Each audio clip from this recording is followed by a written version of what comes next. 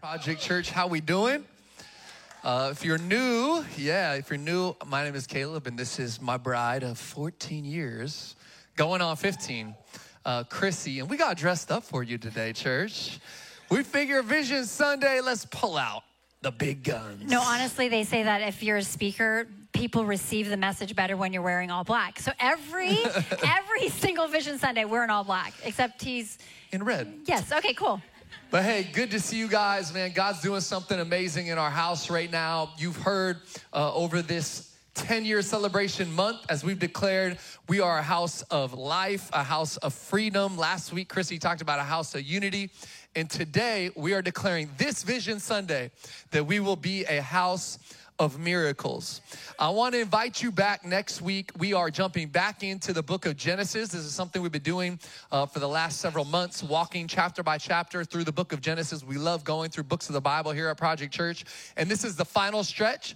We're going to close out Genesis right before Easter. Can you believe we're only a few weeks away from Easter? And so we're going to close out this book. So next week, we're jumping back in. You should have got a calendar on your way in with everything happening this month, the month of March. And so we're excited to be jumping back in there. So come back next week. Book of Genesis is going to be amazing. But you know, this is a different Vision Sunday than normal. To be honest, Chrissy and I came to this Vision Sunday with a very different perspective. You know, in the past, we do Vision Sunday, the beginning of every year like this, and we come with a lot of initiatives and ideas and plans, and usually we have a list of here's all the great things we're gonna do, and our church gets excited about it, and we're motivated by it, and we have done much of what we've declared over these last years. You know, this year, at first, I really had this burden, this heart, that we would put a beam on the top of our building, and when I preached well, we would light it at the end of every, no, I'm just kidding. But come on, House of Miracles, look at, when you want to talk about miracles, church, God is doing something in the Sacramento Kings. Glory be to God. Keep praying for them. We're almost there. Playoffs, come on, breaking the streak. But no, I'm kidding. But you know, we have always laid out these ideas, these initiatives. And this year, this idea of just being a house of miracles, we felt like God was saying, you don't have to have all these strategies. You don't have to have all these ideas. What I want you to do is to just build a house that pursues me. I really believe that the time for casual Christianity, for comfortable Christianity, for a church that goes as wide as possible but not very deep, that time is over. We are living in a day and age where the church needs to rise up, be set apart, consecrated to be the church that he's called us to be. And he's called us to be a holy people, a set apart people, a different people, a people that long for more of him and his presence. Not great initiatives and great ideas, but more of the Spirit of God moving in them and through them as they go out from this place. But it has to start here, church. It has to start with us. And so I want to read Joshua 3:5. It says this, Joshua said to the people, consecrate yourselves, for tomorrow the Lord will do wonders among you. Now, the context of this is the Israelites have wandered in the wilderness for 40 years. They were given a promised land, but when they got to the promised land, they were outside of it, and they sent spies in to spy the land, and they sent 12 spies, and 10 of them said, the giants are too great, the people are too big, we cannot overcome them, and 2 said, our God is bigger than any giants. Some of you need to receive this over your life today. You may be facing some giants. Your God is bigger. And because the people had not faith, and they sided with the 10 spies instead of the 2, one of whose name was Caleb, just wanted to mention that. Because they sided with the 10 and not the 2, God made them wander in the wilderness for 40 years. And so now an entire generation has died off. And there's a new generation that's risen up, and they're one that God is calling to a deeper place. And so he does actually something significant. It's the same thing he did when he brought them out of Egypt. He parts the water. So just as he parted the Red Sea, now he parts the Jordan River. They walk across on dry land after the Ark of the Covenant and the priests step into the water stops. They walk across on dry land. But he asked them to do something this time before the miracle. He said, consecrate yourselves, for tomorrow the Lord will do wonders among you. You see, he had them walk through a moment of preparation before they received the miracle. And so today, what Christy and I want to implore to you and impart to you is that a house of miracles is prepared through the hearts of its people. So today is going to be a day of preparation where we are challenging you that you would prepare your hearts to receive the miracles that God wants to release. Here's what I believe. This is going to be House of Miracles. God wants to release miracles in this house, but also miracles in your life. Many of you have been waiting on miracles. You've been expecting miracles. You've been patiently asking God for miracles. I believe right now God is calling us to prepare our hearts for the miracles that God wants to do, to consecrate ourselves for the miracles that God wants to release in this house. And here's the thing. So many times we think that miracles are very external. We want to see God do something great in our midst. We want to see the healings. We want to see the crowds of people. Maybe a miracle of God for Project Church is that the house is overflowing. We can't contain everybody. And I'm sorry, that's not the vision this year. The external stuff is not what God is leading us to in 2023. God is imploring that we would work underneath the surface. Think about Jesus' life. For 30 years, before he had his public ministry, he lived in obscurity, anonymity.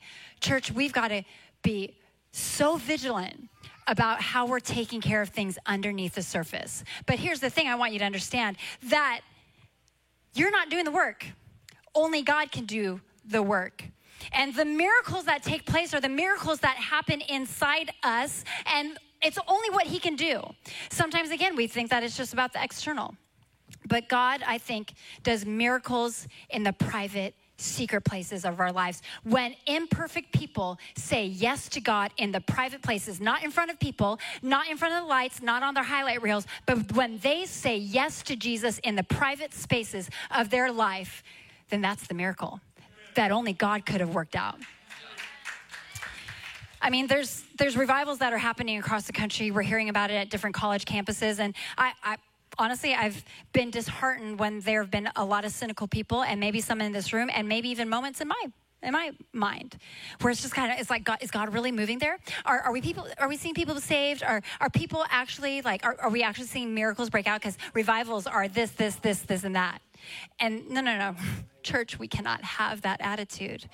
We have to be seekers of God. We have to be seekers, and we have to hope and want for greater, and not willy-nilly believe everything that's going on, but also not being so cynical. We need to continue to seek the face of God. And if it looks like the presence of God, then we want that for ourselves. We want to have that desire, whether it's real or not other places. We want to just trust that God's going to do things in the private places. Let's stop judging. There's no room for that. God wants us to stay soft with him. He wants us to be malleable in his hands. And so we've got to prepare our hearts for a miracle. And we're going to first prepare with purity. We have to get pure. Again, that's something that only God can do. Sometimes we're like, we'll get rid of this. We'll pray this many times, and then we'll fast about all these things, and we'll do this, that, and the other. And God's saying, not the list, church. Not the list. It's what am I going to do? Psalm 51, 10 through 12. It says this: create in me a clean heart, O God, and renew a right spirit within me. Cast me not away from your presence, and take not your Holy Spirit from me. Restore to me the joy of your salvation, and uphold me with a willing spirit. You know, when I sang that song, there was a song that if you were in Sunday school a long time ago, you may have sung the song. Create in me a clean heart. Anybody? Oh my God. Come on, if you know it, sing Only it. you and me know it, apparently. And renew a right spirit within. Oh, I hear it. Few of them know it. And cast me not away from your presence, oh Lord. Yeah, and right. Take not thy Holy This is me. Spirit This is me when I was a little kid. Keep saying, created me a clean heart. I saw God. Okay, sorry, that's really dramatic. But I think that we get into these places and these spaces and we're like, oh God, I suck. Oh, help me. And we feel like surrender and consecration is like, and God wants to remind us that surrender and consecration and Him doing the work in us frees us up. It gives us access to life and freedom and Jesus. And this isn't a moment of sorrow. This is a moment where we realize that He can restore unto us the joy of His salvation that He gives to us. And then He upholds us so that we are willing to do what He wants us to do. Consecration leads us to obedience. And when we are obedient, there is a different kind of joy that is restored unto us. It's not like I have to do these things and consecrate myself. God says, I will restore unto you the joy of my salvation that I give to you, and I will uphold you with a willing spirit. I believe that this house in 2023 will be singing in the most joyful manner that we've ever sung before. When the house of the Lord has joyful singing, then that's a house that is ready to experience a move of God. That means God is doing something deep in our hearts. Bring up a well inside. Anybody? Nope, just all the old songs are coming to me, okay? The joy of the Lord is my strength. Okay, just us. It's fine. It's right. It's okay. So anyways, the joy of the Lord is kind of renewed in us, a right spirit. It will uphold us, and that joy will lead us to the preparation of praise. Preparation with purity, then preparation with praise. Psalm 34:1 says this, I will bless the Lord at all times. His praise shall continually be in my mouth. When we have the joy of the Lord and we realize that we've been free in Him, that we have life and life eternal in Him, when we are so desperate and dependent on the Holy Spirit, then we become grateful. A grateful church is a joyful church. A grateful church is positioned for God to do what only He can do. Because when we're in our own spirits, upholding ourselves, and we're doing what we can do in our own strength, there's no room for God to move. We're taking up too much space. And let me tell you, the reason why I love the second song that we sang, it's all about the altar, it's all about consecration, and it's saying, be glorified. The goal of making a sacrifice of praise, and we bring the sacrifice of praise. Then when we praise God, when we sacrifice things, we're giving Him room to move so that He would be glorified. Church, I'm afraid that there have been moments either in our church and in the church in America and the church globally where we have taken and stolen credit from where credit is due. That's good. Are we glorifying God with some of our visions and some of our plans, or are we actually glorifying ourselves? Mm-hmm. So we've got to get to a place of consecration and purity of the Lord. And so when we're prepared in purity, we're prepared in praise. Yeah. Let's never let the praise of who He is and what only He can do and only glorify His name, let that never leave our lips. Yeah. Gratitude. It's good. I think that we have a natural inclination to lament what we don't have rather than praise God for what we do have. Right. And it's why I see a lot of Christians discouraged, defeated, depressed, because we're focusing on the wrong things. And I know there's some things missing in your life, but there's also a lot of things that you could give God some praise for. And so I just want to challenge you that you would wake up every morning with an attitude, a mindset, a spirit of praise and gratitude, because it will shift your life, I believe. I've seen it in my life. When I wake up in the morning and I'm feeling sorry for myself for all the things that haven't come to pass, that's how I live that entire day. But when I wake up in the morning saying, God, I praise you because you've blessed me. You give me this, that. You came through in the past. I know you're going to come through again for me in the future, even if I'm still waiting on some things. So let's be a people of praise, church. This is how we prepare ourselves for the miracle that God's going to release. We also prepare with prayer. Prepare with prayer. We have decided and determined that this will be a house of prayer. We can't be a house of miracles if we are not a house of prayer.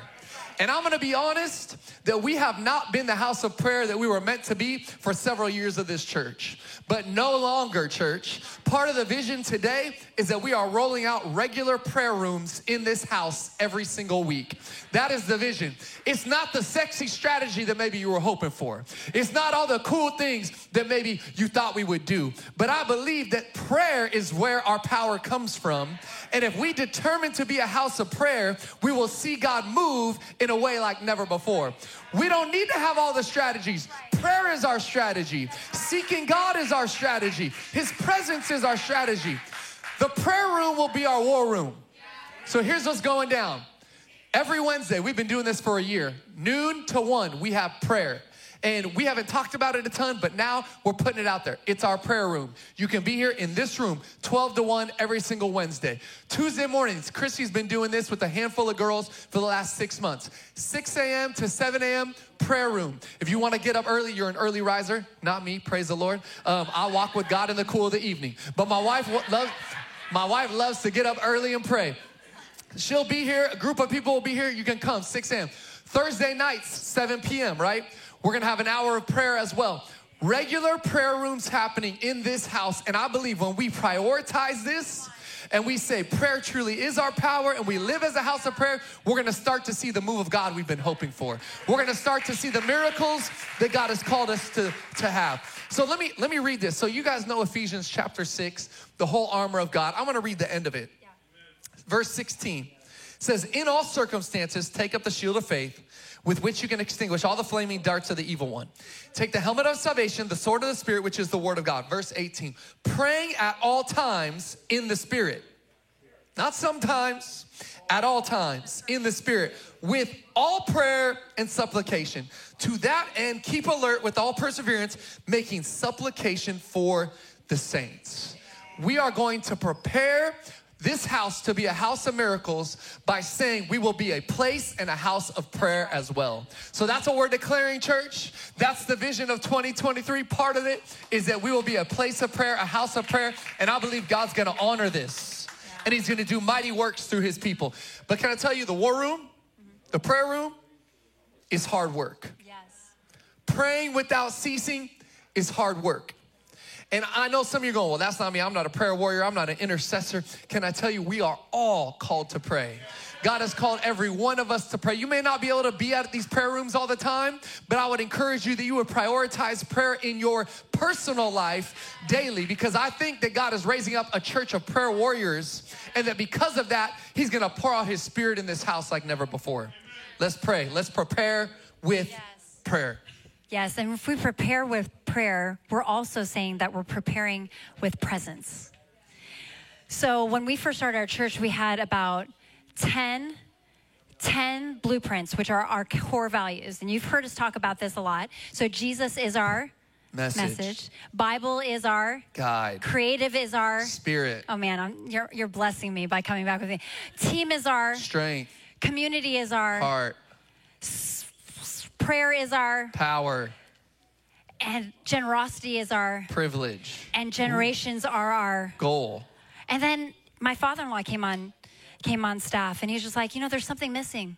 He's like, you guys don't say anything about servanthood. And we're like, servanthood, our calling. So then we had 11 blueprints. And then this year rolled around in October. The Lord was speaking to us. And one thought, it wasn't really from the Holy Spirit, but one thought that I had was that there were 12 disciples. It's a joke, guys. 12 tribes of Judah. Yeah, right? 12 is the round number. But honestly, he gave us this idea that you've got to prioritize my presence. You can do all of these other things, but which is the priority? Which is the priority? The presence of God has got to be our priority. And when we say that the presence of God is our priority, we're saying that we're so desperate to be in his presence that if we are outside of his presence, we are probably walking in disobedience. And when there's not presence, and I talked about this last week, and I really encourage you to go back and listen to the message on unity. Without unity, there is no presence. And I want you to hear this. This is a moment that Moses had with God. on a mountainside, and it's Exodus 33, 14 and 15. And God is telling him, I'm going to favor you. I'm going to help you. I'm going to go with you, Moses. But sometimes when we have conversations with God, sometimes we hear him, but we're like, I'm still scared. But I still, anybody else? Like when he's trying to encourage you. The thing about the story that I stumbled upon is that Moses is having a Moses intercession is what the subject line is for this portion of scripture. He's having intercession with God. And it's like Caleb said, every one of us is called to be an intercessor. A lot of us are called not to just be like sad. Blah. No, it's for us to be joyful intercessors, because an intercession moment is a moment with an appointment with God. All of us should be making appointments with God. And so